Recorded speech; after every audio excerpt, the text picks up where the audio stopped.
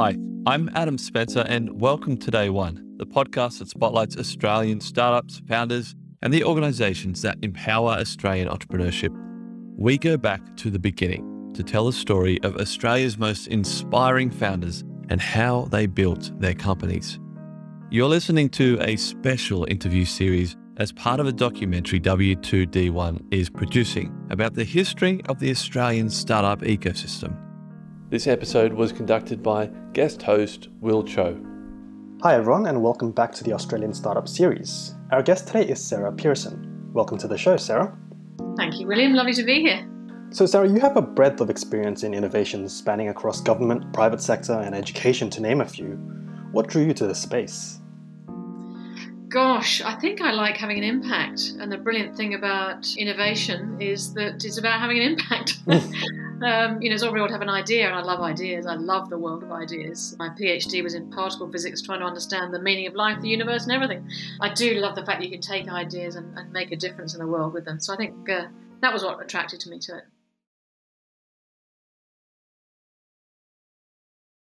When would you say that you first started to dabble in this whole world of startups and innovation? Was it through, say, an internship or? Well, actually, it was my PhD, but I didn't know it at the time. So my PhD was in particle physics. The experiment involved 500 physicists from 12 countries around the world, and we were collectively and collaboratively building this detector to detect what came out of smashing electrons and protons together, blah, blah, blah. Anyway, the piece that I was working on was called the Central Tracking Detector. And because the interaction was happening so rapidly, once every 96 nanoseconds, and back then, 30 years ago, the technology was such that you couldn't actually keep all that data. You had to make very quick decisions. So you needed parallel processing. Anyway, we were using these microprocessors called transputers that were a spin-out from Southampton University in the UK. So little been known, I had no idea myself that this was innovation, but we were using technology from a spin-out from university research right back then. And then my next role on my PhD was working at McKinsey as a strategic management consultant, and started to work for technology companies there. And innovation was all a thing, even back then. When I say all a thing, it was something that was of interest to technology companies. And so it went on. I just wandered my way through the innovation ecosystem, working in pretty much every part of it. But I've loved it. I think the interesting thing for me was, obviously, I love deep tech. I was a physicist. And so that application of deep tech was always fascinating. But later on, I started to think about using innovation for social impact, and that was when I joined the board of an entity called TAXI, the Australian Centre for Social Innovation, which took me down not just the, hey, tech's exciting and let's commercialise tech, but actually now how do you use innovation and the principles of innovation to solve big social challenges, which later on led me into aid and how you help developing countries in the global south, for instance, with entrepreneurship and innovation. And I found myself, a little side trip was being global head of open innovation at Cadbury. So, how do you work with a global brand? It was massive and fabulous, exciting brand to work with. And how do you work with that to drive innovation and work with entrepreneurs and innovative researchers and innovative companies to take stuff to market? Eventually found myself in venture capital. So, how do you do the investing side of things and make decisions about what to invest in and what not to invest in, and eventually building ecosystems. So how do you bring the whole lot together? How do you bring business, big business, small business, startups, entrepreneurs, researchers, schools, et cetera, et cetera? How do you bring all of that together, which was a lot of fun. That's amazing. So far, it seems that we've been talking about innovation in a general sense. Like, as you mentioned, you've been doing physics, and that was considered innovation. And then you went into management consulting, strategy, and then Cadbury, social impact, venture capital, and so on. How do you see innovation, and what does it mean for you? Oh gosh, I saw a description once, which was innovation is ideas applied for impact.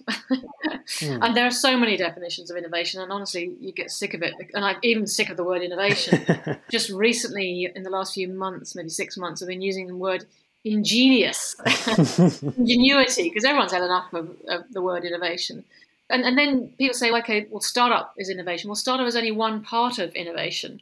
A startup is part of the ecosystem, and it's someone with a great idea that they try to commercialize or make into some sort of a service or product that could be not for profit or for purpose. I'm waffling on because innovation is a big word, and the startup and the entrepreneurship piece is, from my perspective, just a part of it. It's just one segment. And really the whole idea, as you mentioned, was ideas being applied. Yes, yeah. It could be a school. So you could work, as we were at the Canberra Innovation Network, we were working with school kids. The school kids could have an idea and then they might want to set up companies. That's entrepreneurship and the startup piece. But large multinationals could be wanting to check out how they're going to be paradigm shifted and thrashed by these startup competitors, or these new technologies that are coming through the universities. It's just as important for large companies to be innovating, just as it is that there are SMEs, small to medium enterprises out there who are started with one product, but then they start to move into new products. So they've got a product portfolio, or it could be a service entity that's delivering some social change for health or education or something like that, that is also looking for new ways to achieve the outcomes they want to achieve. Or it could even be just, business model changes. Yeah. And since you started doing particle physics back then, how do you think the ecosystem for innovation has developed up until now? Yeah, so that was back in the UK, and that was a long time ago. The ecosystem then really wasn't a connected ecosystem, but there were science parks and things like that 30 years ago. And I still think that science parks and precincts are incredibly important, because a lot of innovation is actually serendipity. So you need that opportunity in those places and spaces where people can bump into one another and chew the fat and throw ideas around. So anyway, what about Australia? So I came back. So I've been in Australia 30 years, and I went back to the UK for the Cadbury job for 3 years, and then came back in 2009. And, I got so excited in the Northern Hemisphere about what was happening up there with innovation, and was so disappointed when I got back to Australia in 2009. And so I just made it my mandate to, as plenty of other people did too, to try and help Australia to really catch up. And so, I did things like went and spoke wherever anyone asked me to speak, and I was in Canberra, so I just hassled public servants and politicians as much as I could, as did other people. And then within about 3 years, I started to go to conferences and hear people talking about Chief Innovation Officer and things like that. And I thought, great, something's happening. And all sorts of things were bubbling away in those days, 2010, 2011, 2012. Little startup spaces, co-working spaces. Wasn't much around the sort of nascent accelerators, but certainly a bunch of programs to help people with ideas, really early stuff. So there were bits and pieces, a few little venture capital funds bumbling along. And from my perspective, when Malcolm Turnbull did his piece in 2015, it was almost like it put rocket fuel in us. It was like someone said to the innovation ecosystem, hey, okay, you're valid. Off you go. Here's some programs to help. But also, you're valid. This is what we want Australia to do. And so I saw a massive acceleration then, which was really good. It was based on humans that were doing it anyway, plus others that jumped in because there was money around. But, it just gave a lot more momentum. And I think that momentum has been growing and growing over the years ever since. I mean, it was a shame that it all fell apart somewhat when Malcolm finished his time. It's certainly, from my perspective, slowed down politically since then. But people have still been going on with it. I sort of feel right now there are, in certain parts of Australia, it's really well connected and humming. I'm really proud of what they're doing in Canberra. They were ranked 3rd city in the world for innovation just recently on one of the thingies. And anyway, blah, blah, blah. So they're doing a really good job. I think Hunter, they're doing a really great job of building a connected ecosystem. I've seen a bunch of them really springing up across Queensland, which is really fantastic. Obviously, there's been a lot of money and energy thrown at this within Victoria, so Melbourne and Sydney in particular. I think we're beginning to get more of a connected, collaborative ecosystem than we've had in the past. I do think, though, we've lost a bit of our oomph. That's very interesting, and there are a couple of things that you talked about that I want to touch on. And the first is, it seems that innovation can largely be affected by the whims of policymakers, and as you mentioned, it really started to accelerate when Malcolm Turnbull came in 2015 and helped the ecosystem there, but then as soon as he left, it started to fall apart. What do you think we can do to mitigate the effects of changes in government? Well, the first obvious thing is to make sure that you're talking to both sides, to make sure that you're, as innovators and entrepreneurs, we've got voice with all the parties, so that whoever's in power, we've got some sort of a voice. I feel that we've got to a place now where we've matured quite significantly to the degree that there are plenty of stories to tell. There are some really great success stories. I mean, unicorns are one, and we've got a lot more unicorns. There's some big stories like that to tell. But there's a lot of other stories to tell too, and I think that's something we should do much better at. For instance, there was a great story the other day about hydrogen in Queensland. This is how you build thousands of jobs, and with examples of how it's worked. I think that's something we really need to get better at. The other thing is we don't need to wait for the politics to catch up. I mean, it's really helpful if you have got a government that works for you. And I've seen the impact of that in the Indo-Pacific, for instance. Vietnam is phenomenal what's happening over there because the government's got so much support. But still, I think something we forgot about in Australia is that it's actually not about government. I mean, government absolutely has a part to play. Early stage funding, it'd be great for government to step in. Government as a trusted partner to draw together the stakeholders within an ecosystem. So, there's and obviously export and support for that. But they're only just one part of the puzzle. And I feel that in some parts of Australia, we're doing that well. So entrepreneurs and innovators and investors are stepping up, but in other parts they're not. So I think that's something we need to do more uniformly across Australia, is realise that actually everyone's got a part to play. Everyone needs to step up and play that part collectively. So I think that's something we still need to do.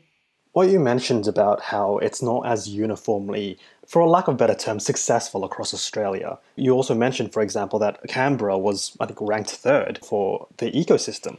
Why do we have such a discrepancy with some pockets seeming to do better than others?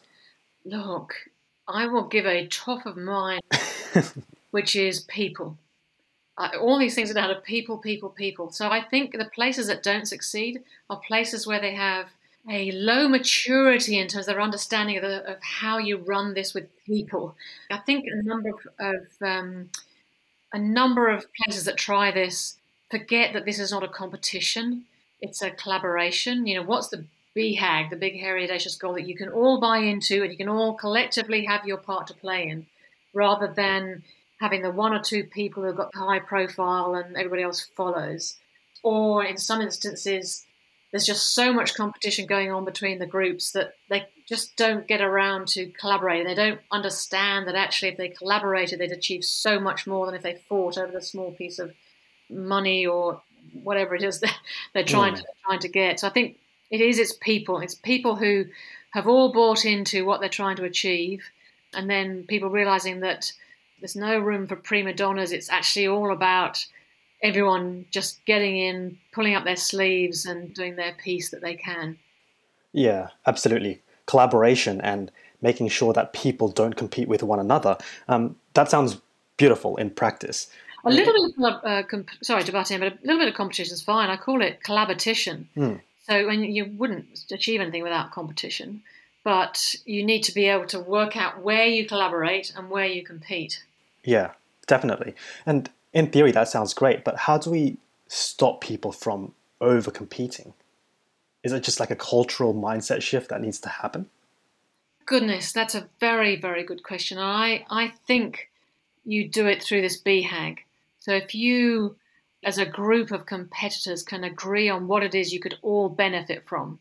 So, for instance, in Canberra, there were, I think we had 6 universities and research institutes all collaborating to build an innovation ecosystem.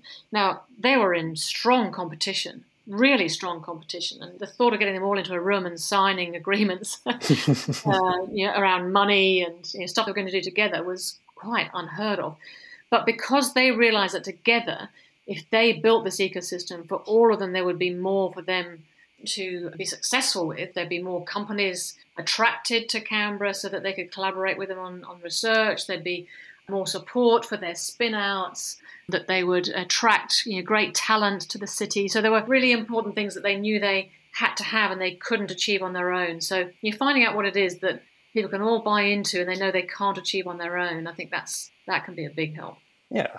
That makes sense. I guess it's the old adage of just finding the lowest common denominator and what can we work together towards. Yes, I wouldn't call it the lowest common denominator because I'd like to think it's an inspirational, maybe people the highest common denominator. A fair point. Sarah, this is very interesting. And so far, obviously, we've been discussing the challenges on what we could do to improve. What do you think on the flip side that we have been doing great at and what makes us unique? So I think in terms of uniqueness, we've obviously got some industry sectors that we're world class in. Agriculture is an obvious one, mining is an obvious one, and if you look at the areas that the government has chosen to focus on, they're all areas that make sense for us to focus on. Climate tech would be another obvious one, given how much we're impacted by it. That's all quite controversial at the moment, but it's a no-brainer for Australia, I think, and really disappointing that we have left it behind for so long, because we could be leading the world right now. But anyway, blah, blah, blah. We can still press on now with that. So I think we've got some great industry sectors that we have advantages in, and it's good to focus on those. I think people have found that challenging in the past because they don't like this thing called backing winners, but I reckon go where the probability of success is the highest. So I think there's a bunch of industries we do well. The universities have really been giving it a go in terms of helping students become entrepreneurs and giving them a lot of support. And I think there's some really good examples of that. It's not uniform across all the universities, but there's definitely some good examples of that. I think the industry growth centres, in terms of places that industry sectors can come together and look at what the high growth export opportunities are and how they collaborate around that, have been successful and impactful. Venture capital has grown a lot. I remember, I think it was 6 years ago, I went to China on this Australia Week in China program. There's 1,000 of us that went, 100 of us in the innovation pipeline. And it was fascinating because we had 1 billion of venture capital in the whole of Australia at the time. And I ended up sitting next to this venture capitalist in Beijing, and I cheekily asked him how much he had in his fund, and he had 100 billion yuan, which is 25 billion Aussie dollars. And I went, ooh, okay, we don't have very much then, do we? And that's grown a lot since. And I'm very proud of what we do at Main Sequence Ventures. I'm on the investment committee for Main Sequence Ventures, and we've now got about a $500 million, two funds, and then two full-on funds worth about 500 million. We're investing in deep tech. So I think that's been a success. I love the space agency. I love what we're doing around space and spatial, that industry. And Enrico, who's joined recently, is a great leader for that. And there's some amazing entrepreneurs working in that space. Gilmore Space Technologies come to mind in the Gold Coast. I'm a very big fan of the Gilmore team. So yeah, I think we've got a lot to be proud of. A lot has been building. We've got a lot of hubs in the regions. I think that's something else to be really proud of. This isn't just in the cities. This is in the regions too. And there's some really great humans in the regions. I'm thinking of Liam Dublier in Bega. There's a bunch of really great people here in Queensland. I'm thinking in Townsville and Cairns and Goondiwindi, Rockhampton. Really great people, and Gladstone, building those connected ecosystems. So I think we're making a lot of progress. What could we do to support us further? I mean, it seems like we're growing really fast here. Who bears the onus of supporting the ecosystem? And if it's the entrepreneurs, for example, what could they do? If it's the venture capitalists, what could they do?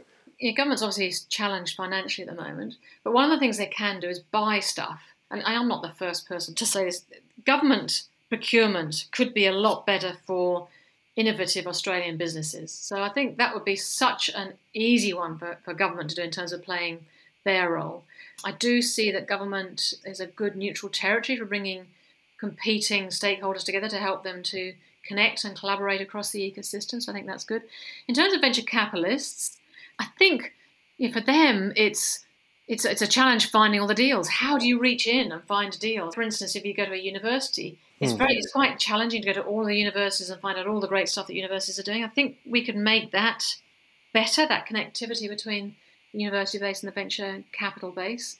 I think the universities and the corporates could do a lot better at collaborating. There are some really good examples of great collaborations already happening, but I think there's more that we could be doing. I'd love to see us doing what's called strategic technology road mapping. The Innovate UK, they were originally with the Technology Strategy Board, set up maybe 10 or 11 years ago, and they were designed to build these new industries as well as innovating in the current industries in the UK to inject innovation and new emerging science and technology.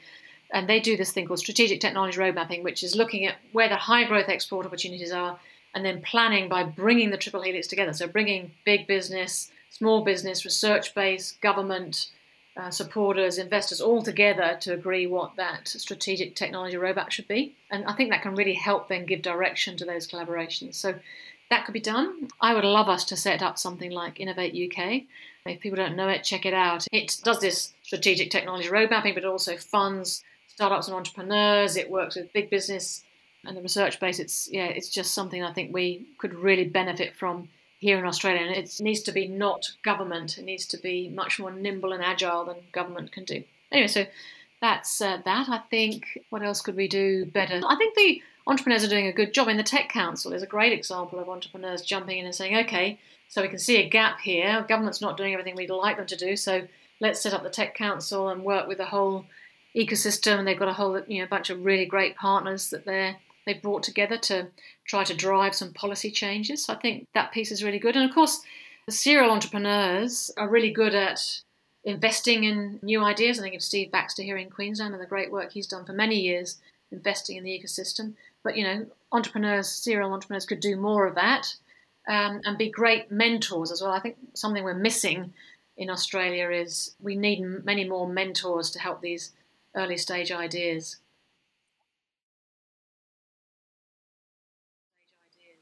Do you have any unpopular opinions about innovation and our startup ecosystem in general? Something that you believe is true, but others may not necessarily agree with you?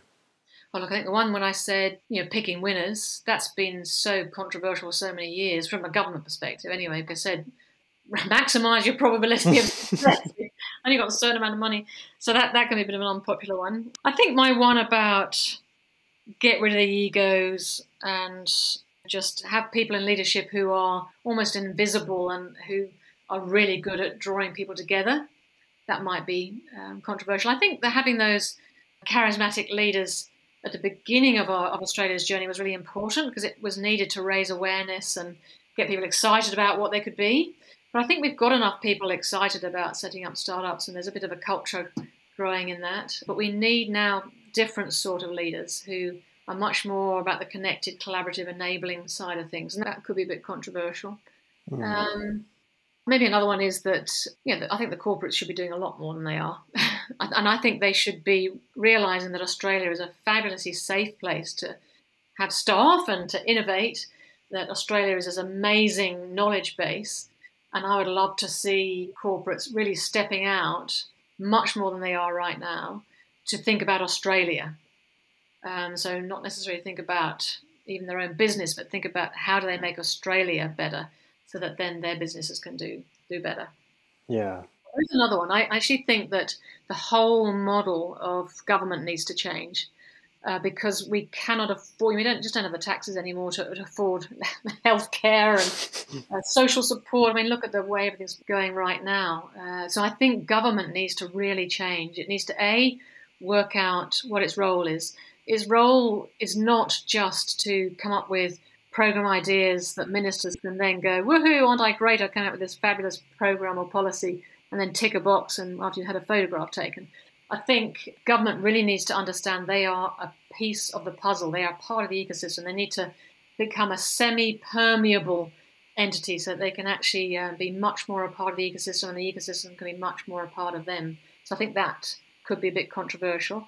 And I also think that government needs to really reach into the ecosystem to find people who can deliver the things that need to be delivered that they can't, and that actually entrepreneurs are better at. Now, here's an example. In Cambodia, there's a startup called 40K Plus that delivers personalised education on iPads to students in schools in villages that have no internet connection.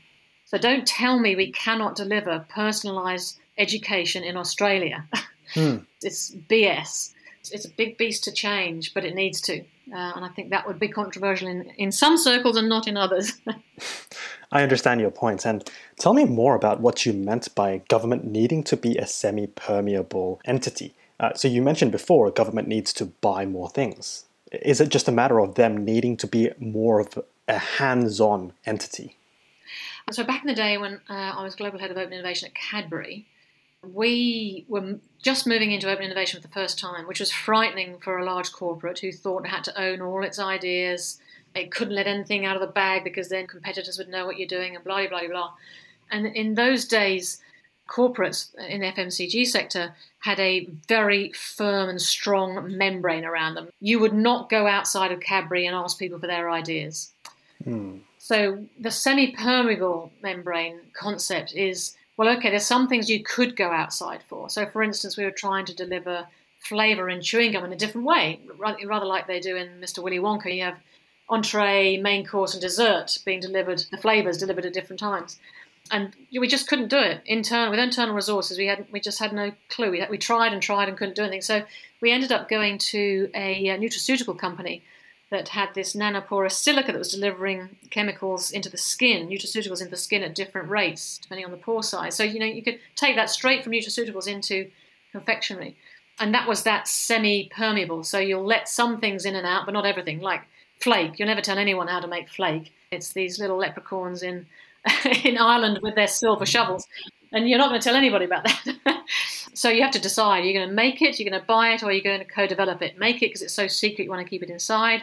Buy it because someone else has done it already, so why would you develop it? Or co-develop because it doesn't exist and you want to collaborate with someone who's got the expertise outside of your organisation to do that. Same with government. So, what is it you need to make yourself? Are there some things that are so secret in government, and you can think of plenty of those, that you just have government people working on it? Are there some things that actually someone has already made or could make easily for you, and you just buy it from them, so you don't need to develop it yourself? And are there some other things you need to co-develop? So, for instance, you want to develop some new platform to deliver some social service. Okay, go out to the startup community or the research base and work collaboratively to deliver that. But the word collaboration there is really important. So it's a lot more than just the words that you were using earlier to describe what this semi-permeable means. And then on top of that, you need public servants to not just stay in their office. They need to actually be out in the ecosystem, networking. But back at Cadbury, the way I described it was we lived in this sea, this ocean, this global ocean of ideas. Inside the company, inside other companies, at universities, out in the networks we had, our suppliers, and government, I think, needs to do a lot more of that. So in essence, it's just not having these huge walls up. Would you say so? Yes. Someone once described it as drawbridges. You've got your castle and your drawbridge is drawn up. Well, get your drawbridge down. Yeah, absolutely. So if a new founder came to you, Sarah, going into the tangent of practical applications for entrepreneurs, given all your experience, mistakes and wins, what's one advice that you would want to impart to them? So I think for me, and this is me personally, purpose is incredibly important, because having a startup is really difficult. It's an up and down journey, and there'll be some wins and losses, and it's challenging. But if you've got a purpose that you really strongly believe in, it'll help you get through that. So that's the first thing I'd say to an entrepreneur. Right, what's your purpose? Why are you doing this? So that'll help them through that.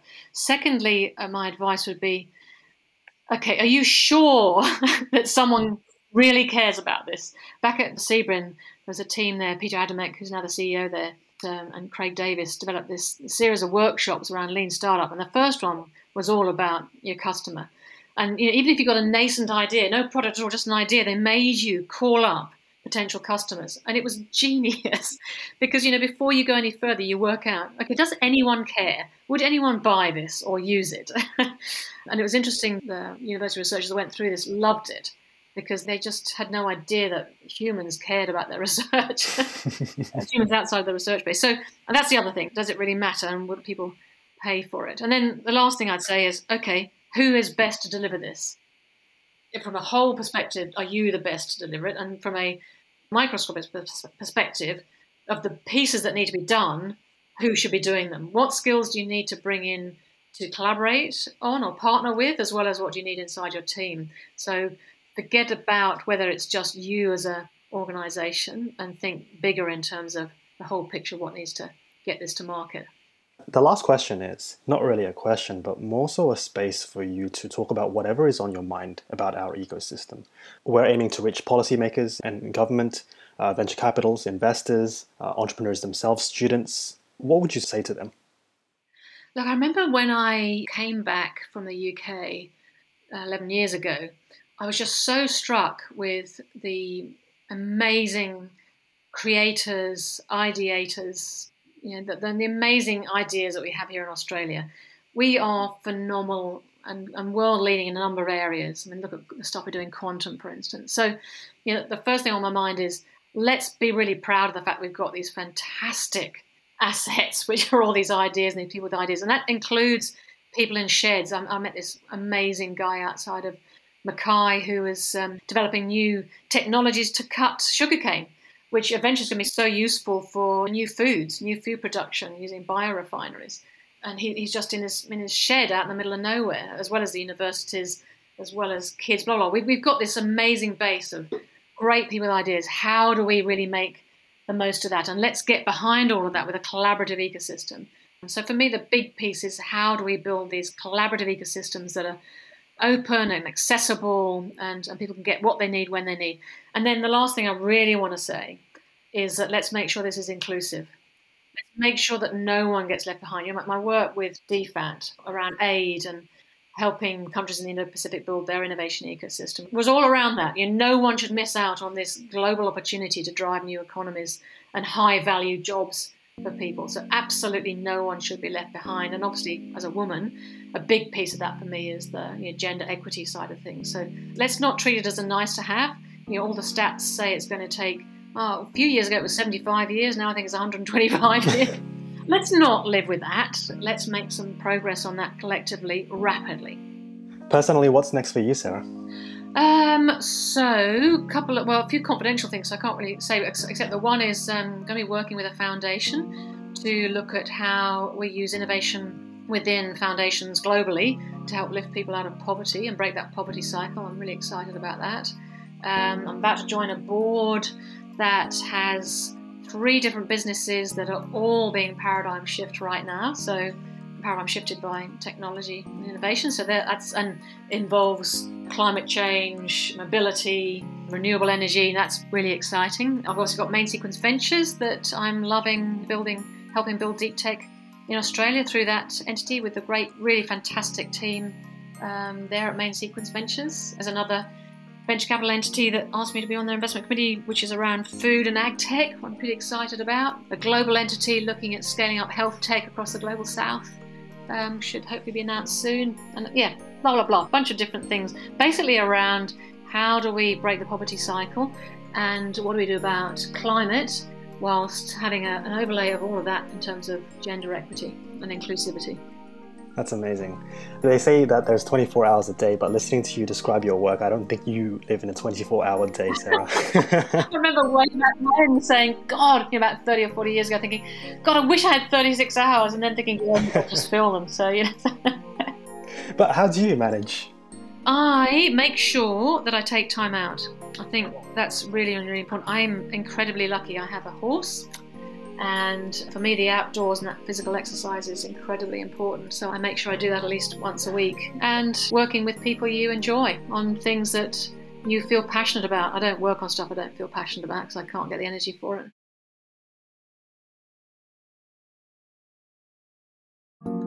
I hope you enjoyed that interview. More interviews are on the way. Follow the podcast wherever you're listening right now. Stay tuned for more interviews with many, many more amazing people from the Australian startup ecosystem. Thanks for listening and see you next time.